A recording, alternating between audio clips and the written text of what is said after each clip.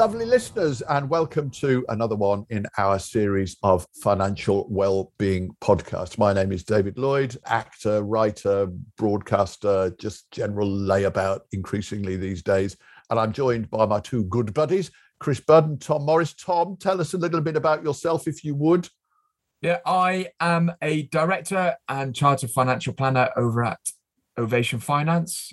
We are a financial planning business based in Bristol. So if you want to have a chat about your financial planning or any of the things that we discuss in this podcast, just give us a shout. Go onto our website, ovationfinance.co.uk. Contact details there. Find me on Twitter at OvationTomo. The end of the Ovation plug is now. Except I'm going to add to it slightly because I am a client of Ovation Finance and they do an absolutely brilliant job. Yes, I'm biased, but yes, it's true.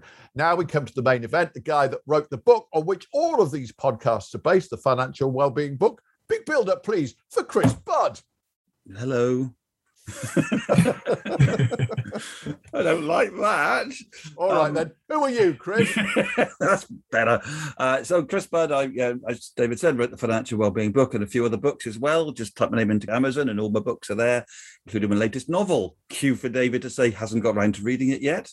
I haven't got round to reading it yet. Thank you. I never will. But I hear it's really good. You don't read books, Tomo, do you? That's fair. No, I don't.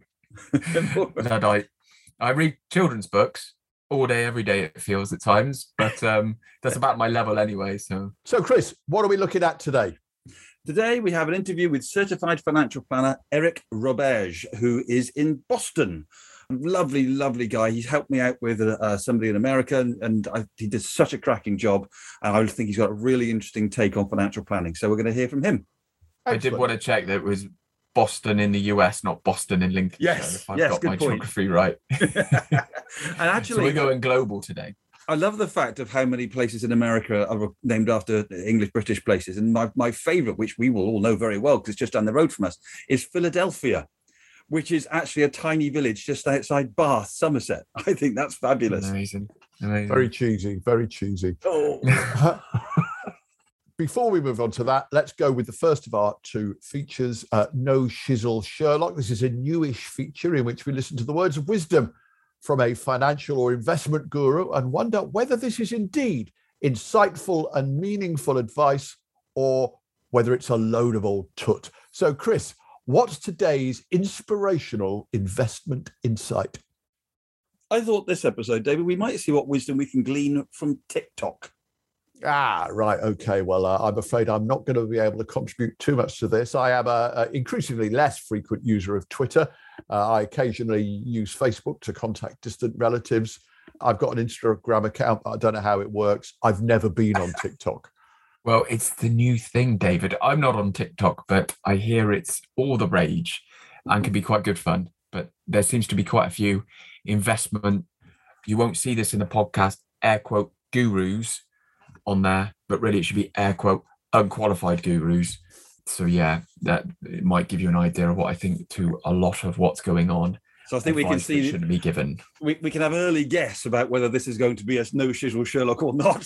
So Chris, you're down with the kids. Tell us a bit more about these TikTok videos. Well, let's, as Tomo says, there's quite a lot of financial, so to speak, experts on TikTok. And let's take one example of a video from a TikToker. Is that the right phrase? Yeah, why not? You are YouTubers, so TikToker sounds right, doesn't it? Yeah. So I'm not going to mention this person's name because I think this is pretty appalling what they're saying. So she's got some 360,000 followers, right? And in her most popular video, she described something called short selling, which is basically gambling on whether a stock goes down or up. Get it right, you make money. Get it wrong, and you can lose money. Now, in this video, she describes short selling by using a can of Guinness to represent a particular share in a company, and sweets, or candies as she calls them because she's American, to represent money. So what she does is she borrows the can of Guinness from someone, the share, and she sells it for 20 sweets. Okay, then she waits until the price drops to only 5 sweets. Then she buys the can back and then it gives it back to whoever she borrowed it from, keeping a profit of 15 sweet. She has literally made money out of nothing. Easy, right? Well, easy if the price goes down, but what if the price doesn't drop? What if it goes up? Exactly. If the price went up, whoever loaned her the can is still going to want it back, but she doesn't have enough money to buy it back. So she's going to have to borrow the money to buy it back and so get into debt. Now, obviously, that isn't mentioned in the video. I'm going to be a little bit cynical here. This doesn't count for everybody because there are some really good accounts that are actually giving some good education, but an awful lot of YouTubers and TikTokers like this aren't generally interested in investment and giving sound investment advice, perhaps. They make money by promoting the apps that people would use to buy the shares in the first place. They're also not regulated and can say anything they want without actually taking any risk. Well, my experience of short selling, actually, if we're talking specifically about that issue, is that many years ago now, my late wife, bless her, she had a little windfall. It was £9,000. And she said, I know what we should do with this. There's this thing called short selling. I met this guy and he's going to give us good advice and we can make a whole load of money on this by doing this. So I said, well, it's your money. You know, if you think that's a good idea, let's do it. Within 2 weeks, all that money had gone. Wow. Every single penny. And I never understood. Every morning, this guy would ring up and say, okay, today we're going to go short on this. We're going to go long on this. He would waffle away for 5 minutes. And I never understood a single word that he said. But I kind of assumed that my wife did. But bless her, she was quite poorly at the time. She didn't really understand it anyway. And the upshot of all of that was within 2 weeks, we lost £9,000. So I think this is really, really good advice. And it's not to denigrate TikTok or any of those platforms, but do make sure you understand what you're talking about and don't just take it for granted because somebody said it on social media. Amen. And remember, it's not personalized advice to you. And they're often not qualified or regulated. And of course, I'm going to say go and speak to somebody who actually is qualified and regulated because that's what I am. And I appreciate there is some bias in my view here. But investing should be boring and not akin to gambling. So if I can leave that message with you. That's brilliant. And I would hasten to add as well, at the time at which we lost that £9,000, I was not under the financial advice of Ovation Finance. Otherwise, I'm sure I would have been told not to touch it with a barge pole. Right. I don't think that this is going to be a no shizzle Sherlock and more like a no way Jose as far as we're concerned. So putting that one aside, then let's go on to our main event in terms of our regular features, Tight Ass Tomo. Chris, have you got anything? Yeah, we've actually got one from Eric, our guest today. I asked him if he would come along with his own Tight Ass Tomo tip, and he brought us this one. Okay. So my wife and I used to live right in Boston. Company's still located in Boston, but we don't necessarily live there full time anymore. But when we were there after work, we realized that there were plenty of wine shops throughout the city. And most of these wine shops would do free wine tastings.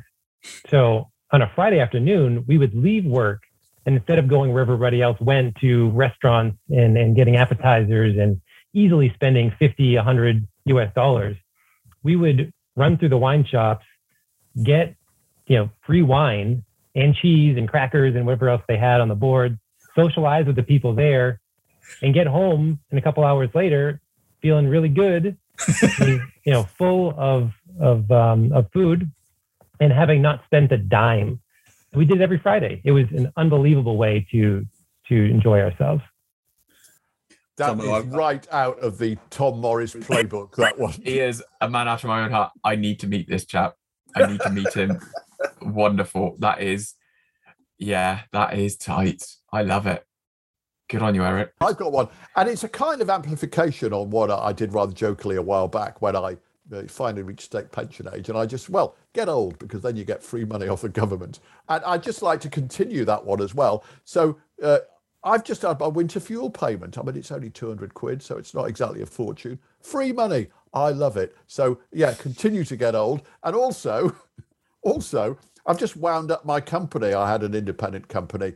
And I wound it up because I still work, but I don't put much through the books anymore. And it was just a bit of waste of time and money. And for years and years and years, I've been self-employed. And so I've been paying tax on account. So a couple of years ago, I paid tax on account for this year. But actually, it's turned out I haven't earned any money this year.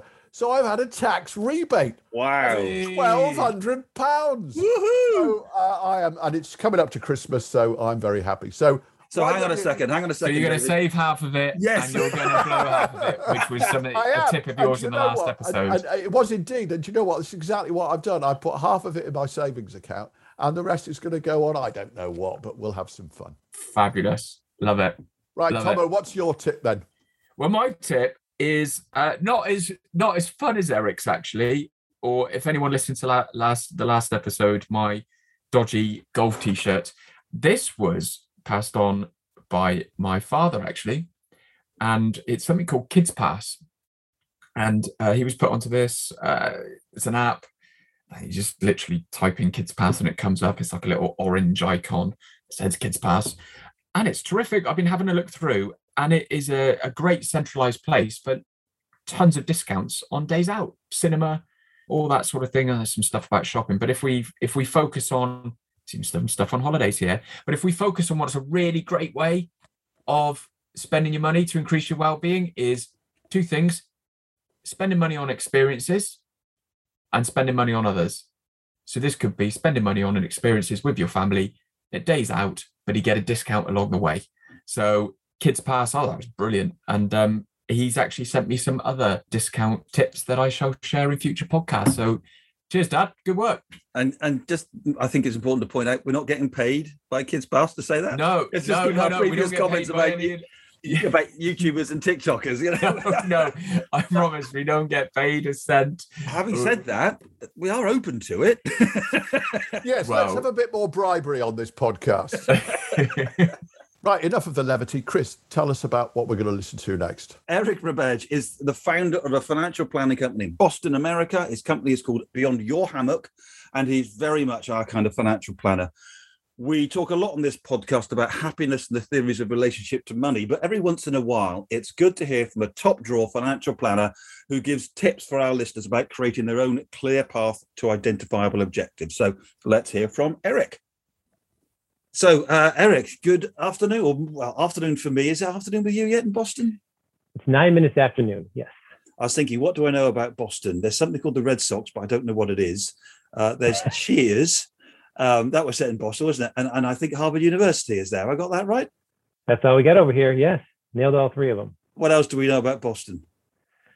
Well, the Boston Bruins hockey team is my favorite go-to. We got the New England Patriots, who don't sit in Boston, but they're close enough. Yeah. And just a fantastic, small, walkable city to enjoy great food, great history, great views. What's the food of Boston? Seafood. Oh, okay. I'd say you get a nice lobster roll here, or boiled lobster if you like that, and clams and different things from the ocean. I mean, that's the go-to in Boston. That's your thing. Fantastic. Well, a little bit of a tourist information for people who want to visit Boston then. Is there a Cheers bar somewhere? There is a Cheers bar. There's actually the original one where they filmed the show, and there's also a spin-off, just replica of the bar as well.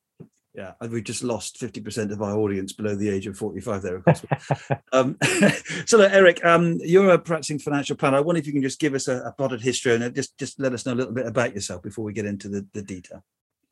Yeah, I mean, the finance industry has always intrigued me. So ever since I was in college and had free Wall Street Journal newspapers outside of my dorm room, I loved reading about investments and really getting involved in money and personal finance and making good decisions for myself. My mom always said, don't get credit card debt, right? Always be spending within your means. And that was information that I took with myself throughout my life and also deliver to my clients now. I've been probably doing this for 13 years now as a financial advisor. And although there's so many types of financial advisors and so many avenues to go down and so many topics to cover, I've really honed in on focusing on the intersection of money and life and how to make your money work for you now and also be responsible about building wealth and financial freedom for the future. So we are working with people in their 30s and 40s that are making in American dollars, $300,000 to $800,000. So good incomes, but don't come from wealth. But we want to grow their wealth through their great income but also allow them to enjoy themselves along the way. So we don't have to postpone our enjoyment till an age down the road where we may not even be healthy enough to do so. Yeah. I just curious, and this is a bit of a leading question possibly, but you said you got into all of this because as a young man you're interested in money. I'm wondering how much you've come to realize by what you've just described that it's not actually about the money at all. That's exactly right. Because people often make decisions based on money or what they perceive money can get them. But what they don't do is touch on their values and what they really enjoy in life and how money can support that, not the other way around. Yeah, yeah. So you're a certified financial planner, little TM trademark in a circle above the P, which is, I think, pretty common in America, not so common in the UK, not so well known by the public, certainly. I wonder if you could describe, take us through the process of being a certified financial planner. Sure. I mean, there are so many designations out there across the world. And in the United States, the certified financial planner is really the designation you want to have if you're trying to help people comprehensively with their money. So what I mean by that is the education process for the CFP is pretty rigorous. It's college level courses on cash flow management, investments, insurance, taxes, estate planning, retirement, and really helping people to learn what it takes to cover all facets of someone's potential financial life. And then once you take that test, which used to be about, this is one of those stories of, I used to walk uphill both ways to school in a snowstorm. It used to be a 10-hour exam, and you had to fill in the little bubbles with a pencil. Now it's about a 3-hour or 5-hour exam, but still pretty rigorous. And once you get through that, you forget most of what you learned, but then you take with you the most valuable things to help clients in the future. Yeah, I've always thought that it's up there as one of the epitomes of financial planning. It's if ever I see somebody CFP, okay, bit of respect is due, because it's not easy to get, is it? It's not. No, it took me, it takes you probably a year's worth of classes if you want to go straight through, and then that test is pretty intense. 50 to 60% pass rate, I think, was when we took it back in 2011. Yeah. So the CFP process is all about creating a financial plan.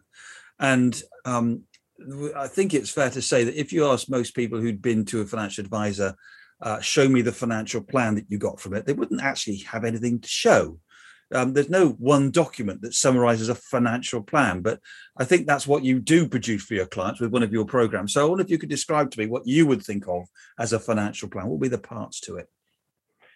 Well, I'd say, firstly, what I see as a financial plan is not necessarily a document, not that, etched in stone, here is your plan, don't deviate from it, but more so guidelines, a framework to work within to make smart financial decisions, which means that it's a living, breathing document that evolves as your life undoubtedly does as we go into the future and take assumptions and make them actual facts.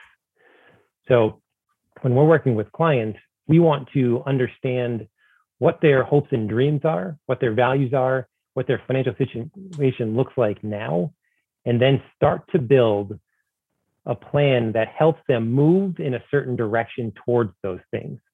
And I specifically say in a certain direction toward those things, because it's really, a direct, like a north, south, east, and west. So we're moving northwest. We're not moving to a very specific point that we have exact instructions to go to get there.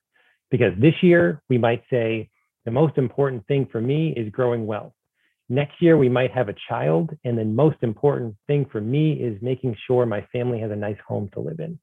And then the year after that, you want to move companies and start your own business. So there's a lot of evolution in people's finances. So we want to take all of those things into mind, but don't make them rock solid in a way that has you feel like you're walking a tightrope in order to achieve the things that you said were important 5 years ago. Mm.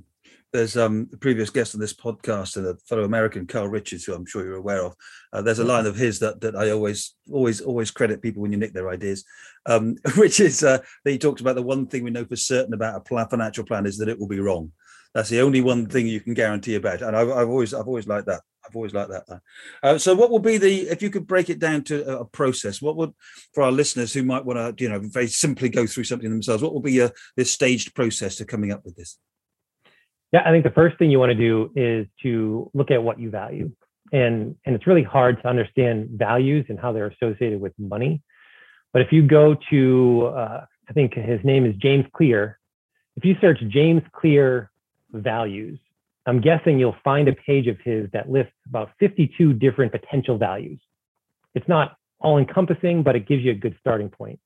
And if you go through those and you identify 5 of those things that you most relate to, you're going to get a good understanding about what you value in life. So you have that down. Then you go back and you look at your current finances and you say, what does my balance sheet look like? Where is my money sitting in the bank? How much money might I have in retirement or pension type accounts? Do I have any debt? Establishing that balance sheet. And then you establish your cash flow, understanding your income, what comes in and where it comes from, and what goes out and what it's spent on. And really that gives us a baseline for where you are today financially and some of the values that you're hoping to live out. And then you can look at some of the goals that you might want to put in place for the future, either short term within a year or long term within 30 years. And you can start right then to build a plan. So that is baseline starting point. Does that make sense? It makes it sound so simple. Simple to say, not so easy to do, is it, in practice? Right. But at least it gives you an understanding of, so how much money should I be saving every year? Do I need to aggressively pay down this debt? Because it's only then you can start to answer those questions. Otherwise, when someone asks you on the street, how much money should I save? The answer is always going to be, it depends. It depends on what you value. It depends on your goals. It depends on your finances. Yeah. I've done what you said, and I've jamesclear.com core values. And I've looked at some of these core values. And what you say about it's difficult to link some of these to money, like happiness, justice, knowledge, leadership, religion, reputation. How can my financial plan help me achieve those things? And that's one of the things that I've always said is that it's very hard to challenge your own assumptions. And I would imagine this is where the power of a good financial planner really comes in, is taking the values that you take from that list and applying them to your money. Is that where you come in? Yes, exactly. So for example, we've done this, my wife and I have done this. And interestingly, it's really great to be able to do this with your spouse or a significant other, and you create your own set of values, right? Because they don't have to have the same exact values as the person you're with. And you get that list and you maybe compare them a little bit. And if they're all different, then you might want to think twice about living together. But other than that, you take those sets and you say, these are my personal values. And then what you do is say, let's develop a set of common values. And those common values might be actually different than the personal values that you have.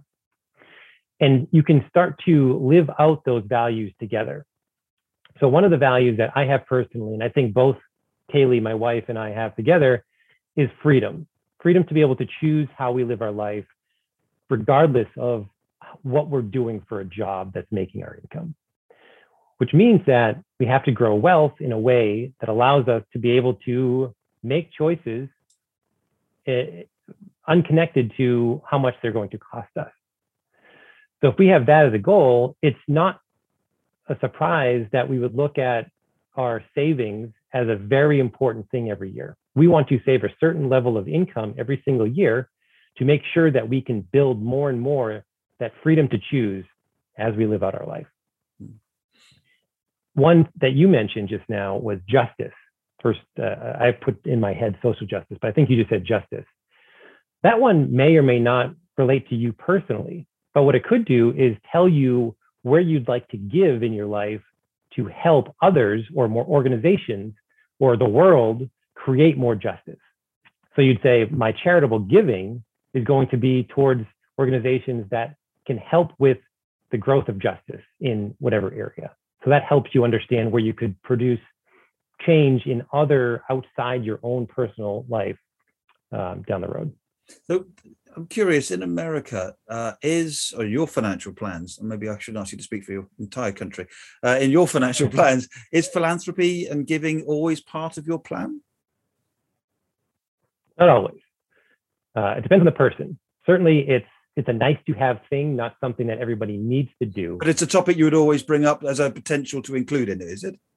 It is, because not only is there impact to be made, but there's also tax benefits for doing so. So it's a win-win in that case. It's really interesting because I don't think it's very common in the UK to raise it with a client as standard.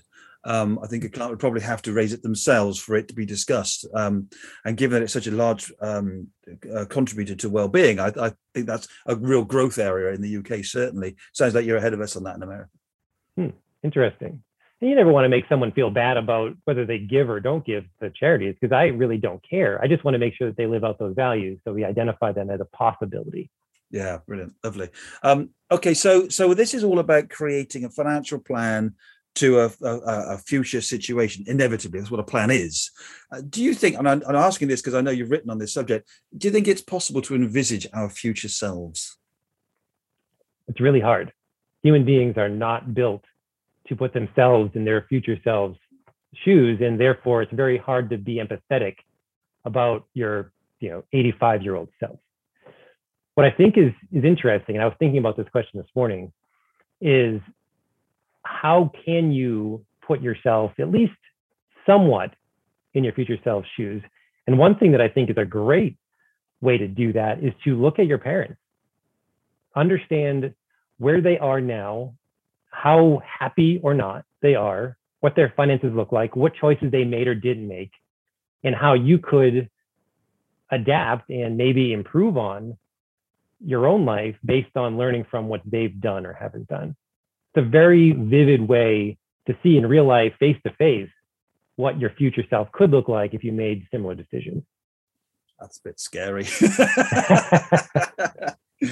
Okay, that's fantastic. That's a really good tip. Thank you. So a lot of people will have spoken to a financial advisor. I know certainly I had a lot of experience with clients over the years who never got the paperwork back or didn't get around to it or didn't sign up. And I found out a few years later they didn't sign up to anybody.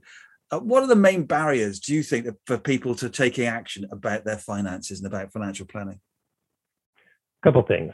One, it's the unknown about what financial planning is and how it could be valuable to your life.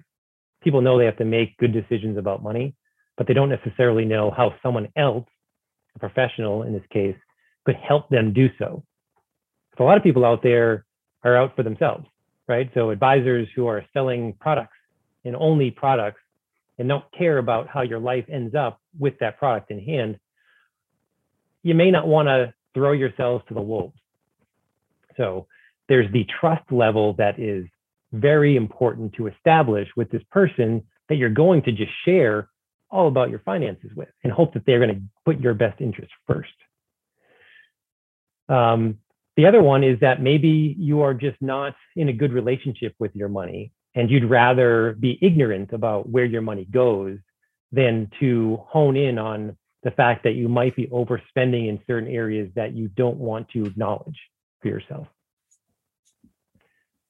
So that's a fascinating expression. You might not be in a good relationship with your money. Can you give some examples that you've seen of that people might identify with who haven't previously realized that they're not in a good relationship with their money? Yeah, I mean, certainly like just a shopping habit. A lot of times if people are online using Amazon or whatever online shopping website you choose to use. It's Amazon, let's be honest. Okay.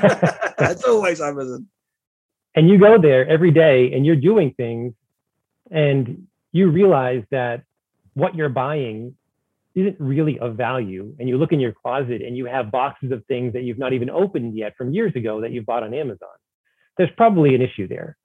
There's probably the buying is not the case. You don't need to buy those things. It's a distraction from something else in your life that you've yet to deal with.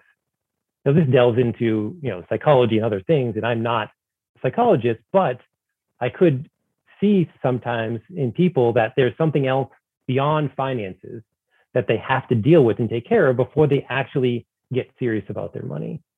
So you never really know why or why not, but you can explore the conversation to understand what makes people tick and how to help influence them to make better financial decisions. And that's the key, isn't it? Because if you're buying stuff and you've got boxes, then but you're actually quite happy because you're making good financial decisions, then it's whether it's a problem or not, isn't it? I guess. Although I suppose I think of Imelda Marcos and all her shoes, she still had enough money, but I don't think that was a good habit of hers. I actually did this myself, and I went to, in the summer, I went to watch a cricket match in Bristol, and it was rained off. And on the way back, I stopped at a record shop and spent 50 quid and bought 3 records. And I got back in the car and I went, oh God, I've just done it myself, haven't I? I was feeling fed up and I got and bought some records I didn't need. Yeah. So it's easy. It can happen very easily, can't it? It is. And in something like that, I mean, that's a small thing to do because you're not going to, really destroy your financial life. But if you do it in the way of buying real estate, I'm going to buy this dream house of mine because I really want to have this place. But in reality, you're distracting yourself from other things in your life, and you get this big house that just sucks all of your finances away and then destroys any other goals that you might have in the future. That's the biggest detriment that I see people making on a normal basis. In a similar vein, I'm also thinking of second homes that people often buy, which they're buying because they think it's an investment, where of course a second home or spending money on holiday shouldn't be about investment. Do you see that one as well? I do. Yeah. I mean, you used it as under the guise of, well, it's an investment, but in reality, you just want to use it for your own vacation, which is a great thing to do, but just don't kid yourself saying it's a good use of your money. It might be a good use for lifestyle spending, but if you're not buying it, renovating it, flipping it, or buying it and renting it out, it's not really an investment property at all. So that gives me an idea. Good and bad uses of money, where we're trying to promote the bad uses of money. In the context of it's going to make you happy, but you think of it as it's against a conventional investment approach. Maybe, how about that for a marketing campaign? Bad uses of your money. Right. Spend badly, but be happy doing so. Brilliant. I've just got to ask one last question. Why is your company called Beyond Your Hammock? Well, initially, it was because every time that I would tell somebody that I'm a financial planner, they would come back with, I know 10 people that do what you do, and they'd rattle off these companies that do nothing about what I do. So I needed them to come in fresh to ask the question about what I do so I can paint the picture from the ground up. Secondly, I think the word beyond is really important in that company name, because we often try to go beyond societal norms in the conversations that we have with our clients so that people aren't necessarily just following the herd and doing what everybody else is doing with their life and their money. They're actually thinking deeply and trying to make decisions on their own and be unique. And then we can build a unique plan for them around what they want to do instead of just saying, well, my neighbor does X, so I'm going to do the same thing. Fantastic. Eric, this has been really insightful. I really appreciate your time. Thank you so much for joining us. Hey, you're welcome. Thanks for having me on. Great. Well, I really enjoyed that interview. And I think the point you made in your intro, Chris, is a very good one. I mean, we talk a lot about some of the concepts behind financial well-being and the feelings behind it. But what I really liked about that was that Eric did set them out in a very, very clear way. And I certainly echo his joy of Boston as a city. It's a wonderful city. It's a good few years since I've been there, but a really, really great place. And as he said, sort of compact and walkable. So very, very good, and very good to get his bits of advice. My big take from that is don't postpone your enjoyment of money. And I think that's really good advice from Eric. Now, I'm at the stage in my life now where I'm, heading towards retirement, and you start to make those calculations that I probably couldn't do as a younger man, which is, well, hang on a minute, how long am I likely to live? And how much money do I need to live the amount of time that I'm going to live for? And I'm now getting to the stage where I'm thinking, okay, well, I've got this pot of money, and is that going to be enough? And I'm still thinking it's probably not quite enough. But there is also a little bit of me that says, well, do you know what? I probably could spend some of that if I'm going to spend it on something that is going to give me pleasure and enjoyment. And so, in fact, as Tomo will know, because we've just had the conversation, I've decided I'm going to take some money out of my pension because I want to get some solar panels fitted to my house. That is going to bring me a lot of enjoyment. It's going to bring me enjoyment because I feel that I'm doing something for the planet. It'll also mean I'll save a little bit on my energy bills. And obviously that's very important as well. But it's a question of balancing that hope and expectation on how much money I've got, but also making sure that if you've got enough, use it to do something that you will really, really enjoy. So I pick up on a couple of points that you just mentioned, David, that were brilliant. I thought this interview was excellent, and I would recommend you listen back to it. I think his ability to describe what financial planning is was really articulate.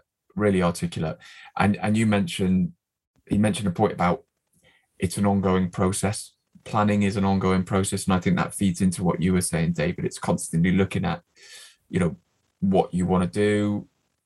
Have things changed? All these assumptions that are built into financial planning. It's this constantly looking back at it. And it's hence why we see each other on a regular basis. But I also go back to this point about having the confidence to spend your money now and enjoy life now, because you don't know how healthy you will be.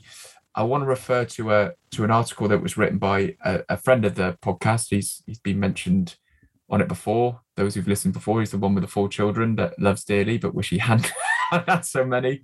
But he's also a member of the Initiative for Financial Wellbeing. It's Darren Cook. And he wrote a brilliant article, and we'll put the link in the show notes.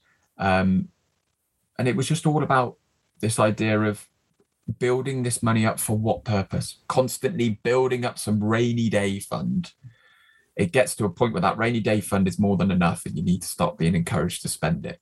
We'll put a link in the show notes, definitely worth a read. But yeah, I do a couple of segues there. But yeah, I thought it was an excellent interview. So thanks, Chris, for getting him booked and on board. That was brilliant. Thanks very much for that, Tomo. Yeah, good observations on a very good interview, and well done, Chris, for getting the nub of all of that stuff from our guest today, Eric Roberge. We hope you've enjoyed that. We'll hope you join us next time in another one of our financial well-being podcasts. If you want to be notified of upcoming podcasts, make sure you click the subscribe button. For more information on the topics discussed in today's podcast and to purchase a copy of the Financial Wellbeing book, please visit www.financialwell-being.co.uk. We'd love to hear your thoughts and ideas on financial well-being. You can send us an email at contact@financialwell-being.co.uk. You can follow us on Twitter @FinWellbeing. Chris is Ovation Chris, and David is @Dave_Backwell. This has been an Ovation Finance production. Thanks for listening to the Financial Wellbeing Podcast. More interesting than you might think.